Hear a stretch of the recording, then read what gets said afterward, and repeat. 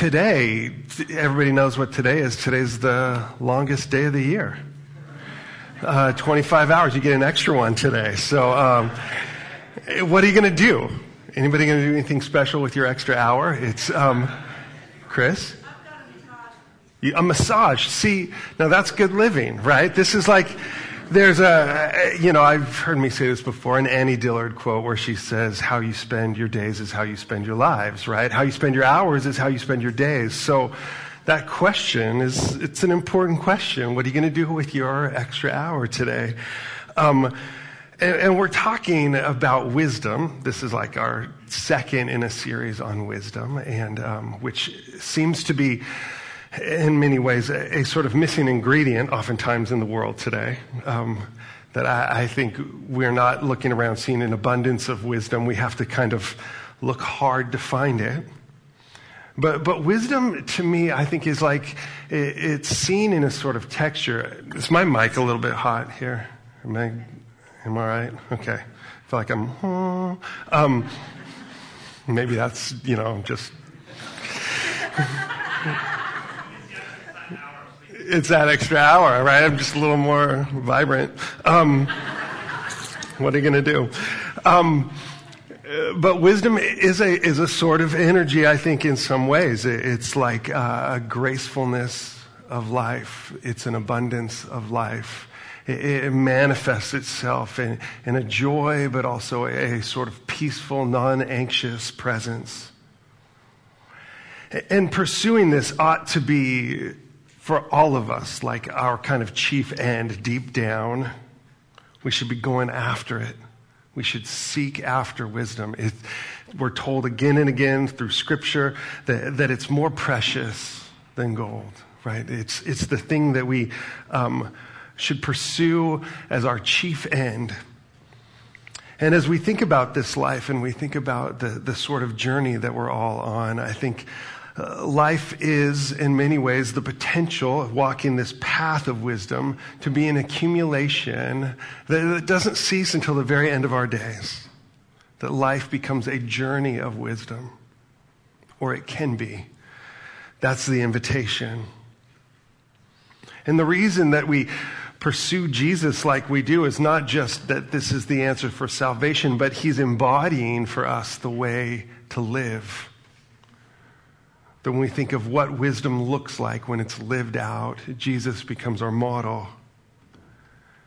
And so it's not just a matter of looking at what he says or listening to his instructions, but like watching what he does and then acting in the same way. Peter tells us, follow in his steps, right? And it's such a great image of like trying to sort of walk as Jesus walks. So if Jesus tells us to turn the other cheek, right, we take that not just as an opportunity for us to learn something new, but to actually embody that sort of practice. And as we watch Jesus, we see to just what lengths he goes. He tells us, no greater love has man than this, than to lay down his life for his friends. But Jesus does more than just teach that, right? He does that. And for us, as we're talking about wisdom, we're not trying to accumulate some, greater knowledge base. We're talking about how do we digest these things so that it actually manifests in our life, in our days, in our time. How do we live lives that are wise? And it is so much in our choices, but oftentimes those choices, the wise choice, isn't always the most obvious thing. Have you noticed this? Like, if only it was that simple, right? What am I going to do today? Well, just be wise today. And you're like, okay, but what is wisdom in a day-to-day life? If only there were like signposts along the way, but they're not, right? We end up having to utilize this skill of discernment. And discernment is something that we practice and we grow. And we talked about last week that it begins with a posture of humility. That the beginning of wisdom is to realize that all that we don't know, That for all of us, we're not the ones deciding the way it is, but instead are seeking to conform our life with a greater reality. And so we talked about last week this verse that says the beginning of wisdom is the fear of the Lord.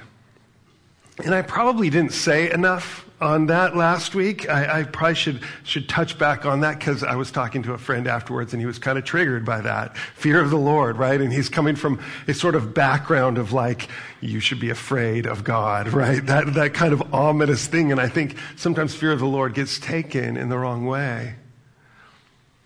But that fear of the Lord, I think, means much more a healthy respect. That there's a sobering when it comes to truth and the way things are. That reality isn't just simply the way we want it to be. And I think we all know this deep down, but I think, you see more and more about this idea of like manifesting your reality. And don't get me wrong, I think there actually can be value in like what you put forth is what you tend to attract. I think there's truth to that, right? But ultimately, in the end, I think that we know that reality just isn't what we want it to be. That we can imagine a greater world and step into that and but oftentimes things go desperately wrong in this world. That we get a diagnosis that we weren't expecting or some sort of tragedy occurs, and we know that in this life, wisdom is more a matter of matching reality than making reality. Does that make sense? That we're living our life trying to bring ourselves into alignment with the way things are instead of just deciding or projecting the way we think it should be. The other side of this matching is a sort of reemergence that I see today, which again, I don't mean to categorize these things as bad things, but there's this sort of rise of Stoicism. Have you read anything like that? There's quite a lot that's being said and discussed there, which is instead of just you can make your world, it's over here saying just accept the way things are, right? A just sort of blanket acceptance. Are you guys following me? It's kind of that the story of the man, the Chinese proverb of the man and the stallion. Have you heard this story before? Where he's got this racehorse and everybody's going, gosh, you're so lucky, you're so fortunate to have this horse, and the horse gets stolen. And everybody's neighbors come and they're like, oh, what a bummer. And he's like, well, what is good and what is bad, right? And then the horse ends up finding its way back and it brings all these other horses with it. And everybody's like, oh, you're so lucky. And he's like, well, what is good and what is bad? And then, right? And then his son's on the horse and falls off and breaks his leg. And they're like, oh, what a tragedy. Well, what is good? What is bad? But that, the injury keeps him from having to go to war. And what is good and what is bad? This idea of a sort of posture of acceptance, right? That there's a stoicism that says that the wise man just sort of accepts without judgment his life. There's truth to that, isn't there? That so much of life we cannot control, and a sort of open-handed posture of acceptance is not a bad thing. But see, the wisdom that we're introduced to in Scripture is something different. That it's saying that there is, instead of just a blanket acceptance, there's a trust. That there's something going on here that's greater than us, but is unfolding by design. And the posture of humility allows us to enter in obedience, trusting that a greater hand is at work. We live in a world where things go wrong. But ultimately, we trust in the fact that the ultimate story is being told by someone who is setting things right. And so wisdom is this invitation to live life like that. Live life in accordance to a designer who is at work, who we trust knows more than we do. And that even when things are suggested to us that don't quite make sense, we then, in obedience, step in and follow that calling, follow that shepherd's voice. This is the way of wisdom as it's presented in Scripture. And so today what I want to talk about is kind of a follow-up to last week. If humility and the fear of the Lord is the beginning, today I want to talk about teachability. How we bring our life into that place where it is aligned and congruent with what God is doing. And what we find in Proverbs, which is just a book chock full of wisdom, that's when we think of wisdom in the Bible, I think we tend to think of Proverbs. There are others. Job is a book of Proverbs. Ecclesiastes is a book of Proverbs. Song of Solomon is, poetry, but often attributed. There's a sort of wisdom to that book as well. But here in Proverbs chapter 9, we hear wisdom calling to us. And as I said last week, wisdom is, throughout Proverbs is presented as a feminine voice. And so if you'll read along, I'm just going to read the first 6 verses of this chapter. It says, Wisdom has built her house. She has hewn her 7 pillars. She has slaughtered her beasts. She has mixed her wine. She has also set her table. She has sent out her young women to call from the highest places in the town. Whoever is simple, let him turn in here. To him who lacks sense, she says, come, eat of my bread and drink of the wine I have mixed. Leave your simple ways and live and walk in the way of insight. What a lovely invitation. Here you were reminded that wisdom is this banquet. It's this feast that we're invited into. It's been set for us, and it's there by invitation to all. What are the qualifications to wisdom? Do you have to be smart to get wisdom? Clearly, here you don't. That it's an invitation even to the very simple to come inside. And this sounds simple enough, right? Like, just pay attention, listen for the voice of wisdom and follow. But chapter 9, I think, gives us we've talked about this idea of an inclusio in Scripture, that it's sort of bookended, and we find that at the end of the chapter, we also have another voice, also a feminine voice, and this one, unlike wisdom, is the voice of folly. And so let me read these verses from the end so we can see the sort of contrast that's here. In verse 13, it says, the woman folly is loud. She's seductive and knows nothing. She sits at the door of her house and she takes a seat on the highest places of the town, calling to those who pass by, who are going straight on their way. Whoever is simple, let him turn in here. And to him who lacks sense, she says, stolen water is sweet, and bread eaten in secret is pleasant. But he does not know that the dead are there, and that her guests are in the depths of Sheol. It sounds like you make a short film about that, right? Like this, you walk into this stolen water and bread that turns to like corruption and death in your hands. It's such a dark image, right? But interesting to think about this contrast. These two voices being spoken to us.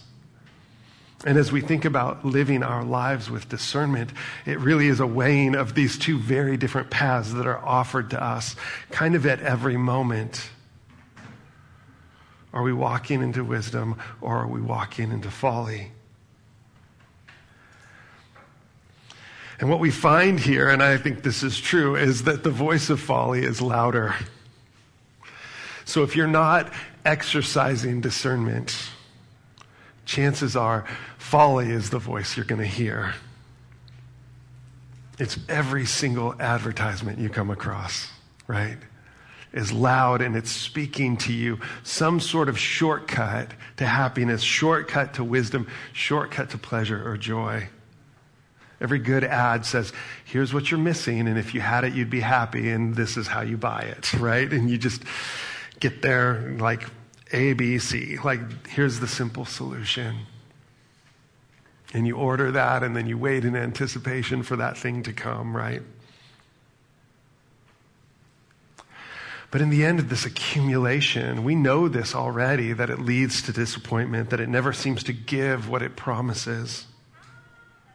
That this loud thing that's blaring at us is telling us really a shortcut to debt, a shortcut to pressure, a shortcut to disappointment. And the problem isn't the advertisers. They're not the ones who are creating this system, right? They do it because it works. That it's a way of looking into the human psyche and to see part of the brokenness in all of this is in us. That we, the simple, if left to ourselves, tend to go the route of folly. It's like Taylor Swift said, I should not be left to my own devices. They come with prices and vices. I end up in crisis. Tale as old as time, right? And it's true, though. She's not wrong. I mean, she's found out how to brilliantly brand that and make a whole lot of money off of it. But there is this brokenness in all of us, right? That when left to our own devices, we end up in crisis. And so this voice of folly ends up being just kind of nudging you in a certain direction. Discernment is work. It's pushing against something. And when Jesus presents the road of wisdom, he's going to say it's narrow and few follow it. Why? It's hard. It's hard to follow this road. So much easier to just sort of go with the flow. And the questioning that we need to do, the discernment, yes, it's out there, but honestly, it begins in here. By checking ourselves, second-guessing ourselves and our own motives. I love this quote by Chesterton where he says, a man was meant to be doubtful about himself, but undoubting about the truth. And that this has been exactly reversed. Nowadays, the part of man that man does assert is exactly the part he ought not to assert, himself. The part he doubts is exactly the part he ought not to doubt, the divine reason. And Chesterton is saying that wisdom is this way of trusting God, trusting that truth, and not trusting ourselves. I mean, you get where I'm going with that, right? The motives, the impulses, the things, the desires that just reach out and grab are things in us that need to be restrained. Proverbs 14:12 says, there is a way that seems right to a man, but its end is the way to death. And this death that we see, this warning, what does that really look like? And I think sometimes we can tend to take the metaphor too literally, although, plenty of people do the foolish things that lead to actual death, unfortunately. But I think what it's getting at there, that the folly or this self-pursuit leads us not just to a place of disappointment, but really to a place of isolation and separation. That deadness throughout Scripture is this like withdrawal from the life. It's a breaking, that sin ultimately, this separation from God itself. It's this independence that makes us pull back from the thing that we desperately need to give us life, which is love. And love is hard work. Love is sacrificial. Love requires laying our lives down. And this way of wisdom is so entwined with this road of love. But left to our own devices, we pursue self. We pursue self-worship. We pursue idolatry. We pursue fame.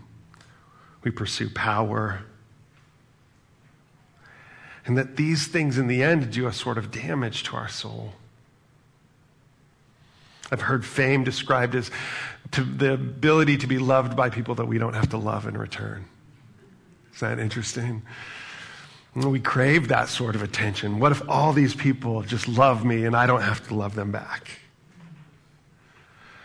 But the thing is, you see how that's creating this sort of gap or this separation from the thing that our hearts deeply long for. I like how Brene Brown says we're like hardwired for connection, right? We're hardwired for relationship. So much of the joy and the abundance of life is found in that place of intimacy, vulnerability, and connection with other people. And sin comes in, and our self-interest comes in and wrecks it. This way of folly is like a shortcut. Stolen waters are sweet. A shortcut to the thing that we think we want, right? And you go, this is the whole thing behind like adultery or pornography or any of these things. It's a shortcut to pleasure. It's a way of tasting the fruits without paying for it. It's a way of refusing to take responsibility. But what we come away with is something broken, something artificial, something that lacks the true life and depth. So the invitation here is an invitation to the things that our hearts so desperately want, but oftentimes aren't disciplined enough to go after and to chase. It takes work. It takes discipline. And it comes down to how we live every single day. That life is this accumulation of these little choices, either wisdom or folly. And so as we think about our lives, we should think about it with that sort of scrutiny. When you get to the end of the day, you're like, should I floss my teeth? Do you want your teeth to fall out? Right? Like you think through in terms of these, like, where does this path lead? Does this lead to wisdom or does this lead to folly? I was reading recently, what's his name? James Clear, Atomic Habits. This is a Raya book. And came across something that he wrote on inversion. And he was saying that it's this way of considering kind of the opposite road from where you think you want to travel. In other words, we tend to think of our lives in wisdom through this lens of where I want to get someday, or what are the steps that it'll take me to reach this goal, right? But he's saying, what are the steps that will take you the other way? This is what inversion asks. In many ways, I feel like this is what the author of our chapter today is doing. We want to know what are the steps to wisdom, and he's saying, well, think about the steps to folly. So some of you are probably thinking, I'd love to lose weight. What are the steps to losing weight? And he would say, what are the steps to gaining weight? What would you do if you wanted to gain weight? You're like, I would probably not wake up early because I might feel too motivated if I did, so I need to sleep in. Which means I probably need to stay up late the night before. It probably means anytime I'm hungry, I just reach for something easy and quick and eat that because that's going to make me feel bloated, and then I'm not going to want to get off the couch. I probably shouldn't go outside because that'll involve too many steps. So I'm just going to sit on the couch and do nothing, right? That's inverted thinking. If you want to gain weight, that's the way to do it, right? And some of you are thinking, I want to lose weight, but when we look at how we behave, we're like, oh no. I'm actually going the other way.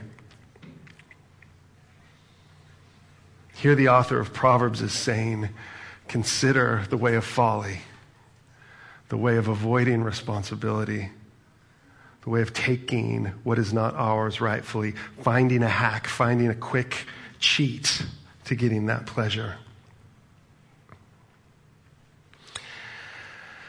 I read this quote this week from Jonathan Sacks. He's a rabbi who says this. He says, the sages said that whenever we see the word, the Hebrew word, vayehi, and it came to pass, it is always a prelude to tragedy. Leaders don't wait for things to come to pass. They say not vayehi, but yehi, let there be. That was the word with which God created the universe. It is also the word with which we create a meaningful life. One that leaves the world a little better for our presence. Is that interesting, that Hebrew word? And it came to pass. And what is he getting at there? He's saying when we approach our life with this sort of like, well, let's just see what happens, generally that leads to tragedy.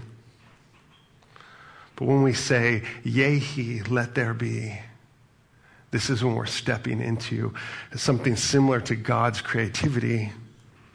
This is where we have the opportunity to bring into this world beauty. This is where wisdom flourishes. And what is the key to this? I told you already, we would talk about day 2 on wisdom. What is the key? I think it's right in the middle of this chapter. The difference between those who are wise and those who succumb to folly is in these verses here. And you're not going to like it. I'm just going to warn you ahead of time. But this is in verses 7 through 12. Whoever corrects a mocker invites insults. Whoever rebukes the wicked incurs abuse. Do not rebuke mockers, or they will hate you. Rebuke the wise, and they will love you. Instruct the wise, and they will be wiser still. Teach the righteous, and they will add to their learning. And then he says those words that we talked about last week. The fear of the Lord is the beginning of wisdom, and knowledge of the Holy One is understanding. For through wisdom your days will be many, and years will be added to your life. If you are wise, your wisdom will reward you. If you are a mocker, you alone will suffer. What's the key here? It's right there in the middle between these two, between wisdom and folly, this key. And it's how we respond to correction. And it's part of humility. Humility becomes the base. But how do we respond to rebuke? How do we respond when somebody says, let me critique what you did? And if you're like me, the answer to that is not well, right? How many of you like correction? Right? It's terrible, isn't it? We're so averse to it. But I think what Solomon is telling us here is that the wise people have acquired a taste for it. They want truth more than to be right. They don't want to be stuck in their biases or the way they see things. They want the truth at all costs. And again, like I said, it's an acquired taste. At first, it just sort of makes us squirm, doesn't it? And we get defensive and we blame back. And, this is what I do at least. It's a way of telling on yourself, right? And none of us like to do that. None of us like to admit just maybe how sort of selfish we can be. I do spiritual direction for some people. And one of the things that you have to do as a director is go to a supervisor. And you go see a supervisor and you basically tell them moments where you were meeting with somebody and you couldn't be genuinely present with them because of something within you that got in the way. For instance, one time I was meeting with somebody and they were saying that they had just come into this really large inheritance and it was creating all kinds of conflict for them. And I was saying, pass some of that conflict my way. That must be so hard, right? And going you see this sort of pettiness in your own heart, and to sit with somebody and be like, oh my gosh, what's the matter with me? But the truth is we all have that stuff, right? And all those things to have to go there with somebody else is going, no, I don't want that. That's this small version of myself, the one that wants to cut corners or that wants what somebody else has, or the jealous self, that small self, the selfish self. And folly is just going to go, go with that. Just stay right there in that lane.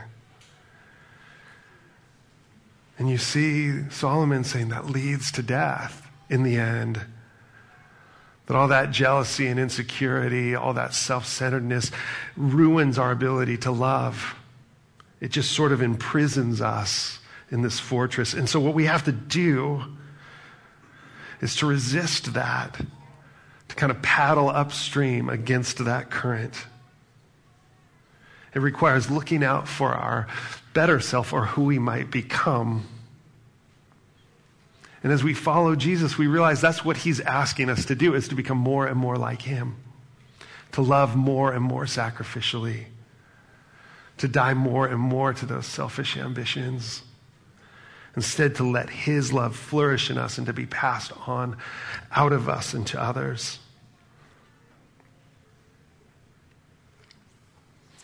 I tend to avoid conflict and I tend to withdraw.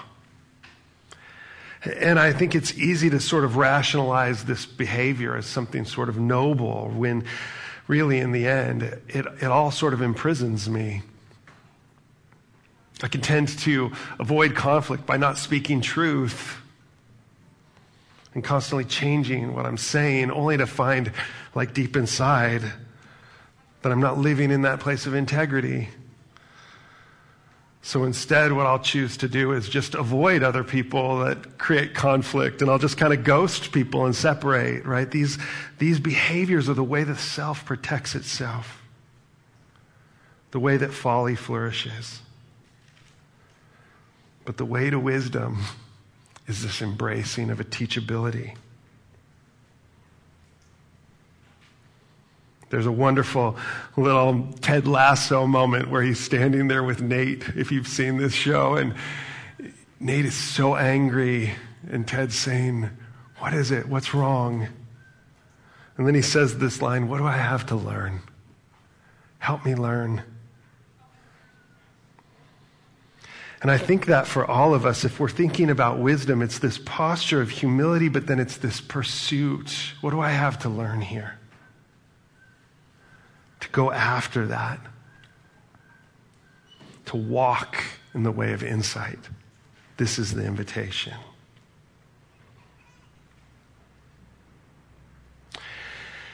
And what happens as we do is something really deep, and we're going to talk about this next week. That this way isn't just about surrendering a sort of will or living in this posture of humility, but it's a shaping of our soul into something bigger than ourselves. That as we walk in this way, we grow and we transform.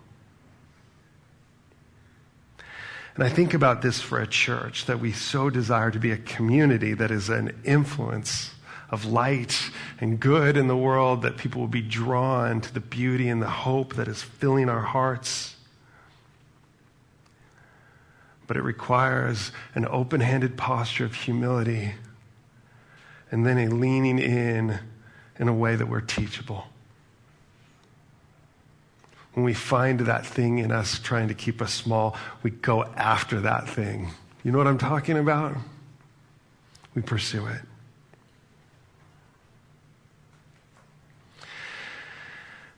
Next week, we're going to talk about transformation. And this is the deal, that as we're following in these steps, if we're following this path of wisdom, we're being shaped in a way that we can't just shape ourselves. This isn't just about discipline. This isn't just about doing the right thing and not the wrong thing. It is about following the way and the work of the Master who is at work. The beginning of wisdom is this fear of the Lord, this respect, but what we find is that this Lord is the designer. As Paul says, you are his masterpiece, created for good works. That it's more than just being in this place of flourishing, but it's your life being a demonstration of God's heart. I wanted to close with a quote, and then we're going to go to the Lord's table. And I apologize, we've gone a little bit long today, but as we go to this, it's this reminder that Jesus isn't just the one who has gone before us. He is the one who continues to shape us and guide us and lead us forward, that we might become this demonstration of his goodness to the world. This from Lewis in God in the Dock. He says, the idea of reaching a good life without Christ is based on a double error. Firstly, we cannot do it. And secondly, in setting up a good life as our final goal, we've missed the very point of our existence.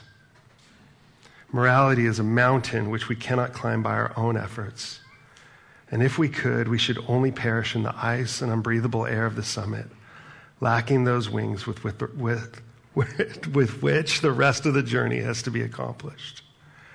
For it is from there that the real ascent begins. The ropes and axes are done away, and the rest is a matter of flying. Some questions for you to ponder, and then we're going to go to the Lord's table. Questions to reflect. But question one, how do I respond to correction? How open am I to hearing critique or instruction? How do I respond defensively? Number two, what things do I do to resist growth? Where do I sabotage my pursuit of wisdom?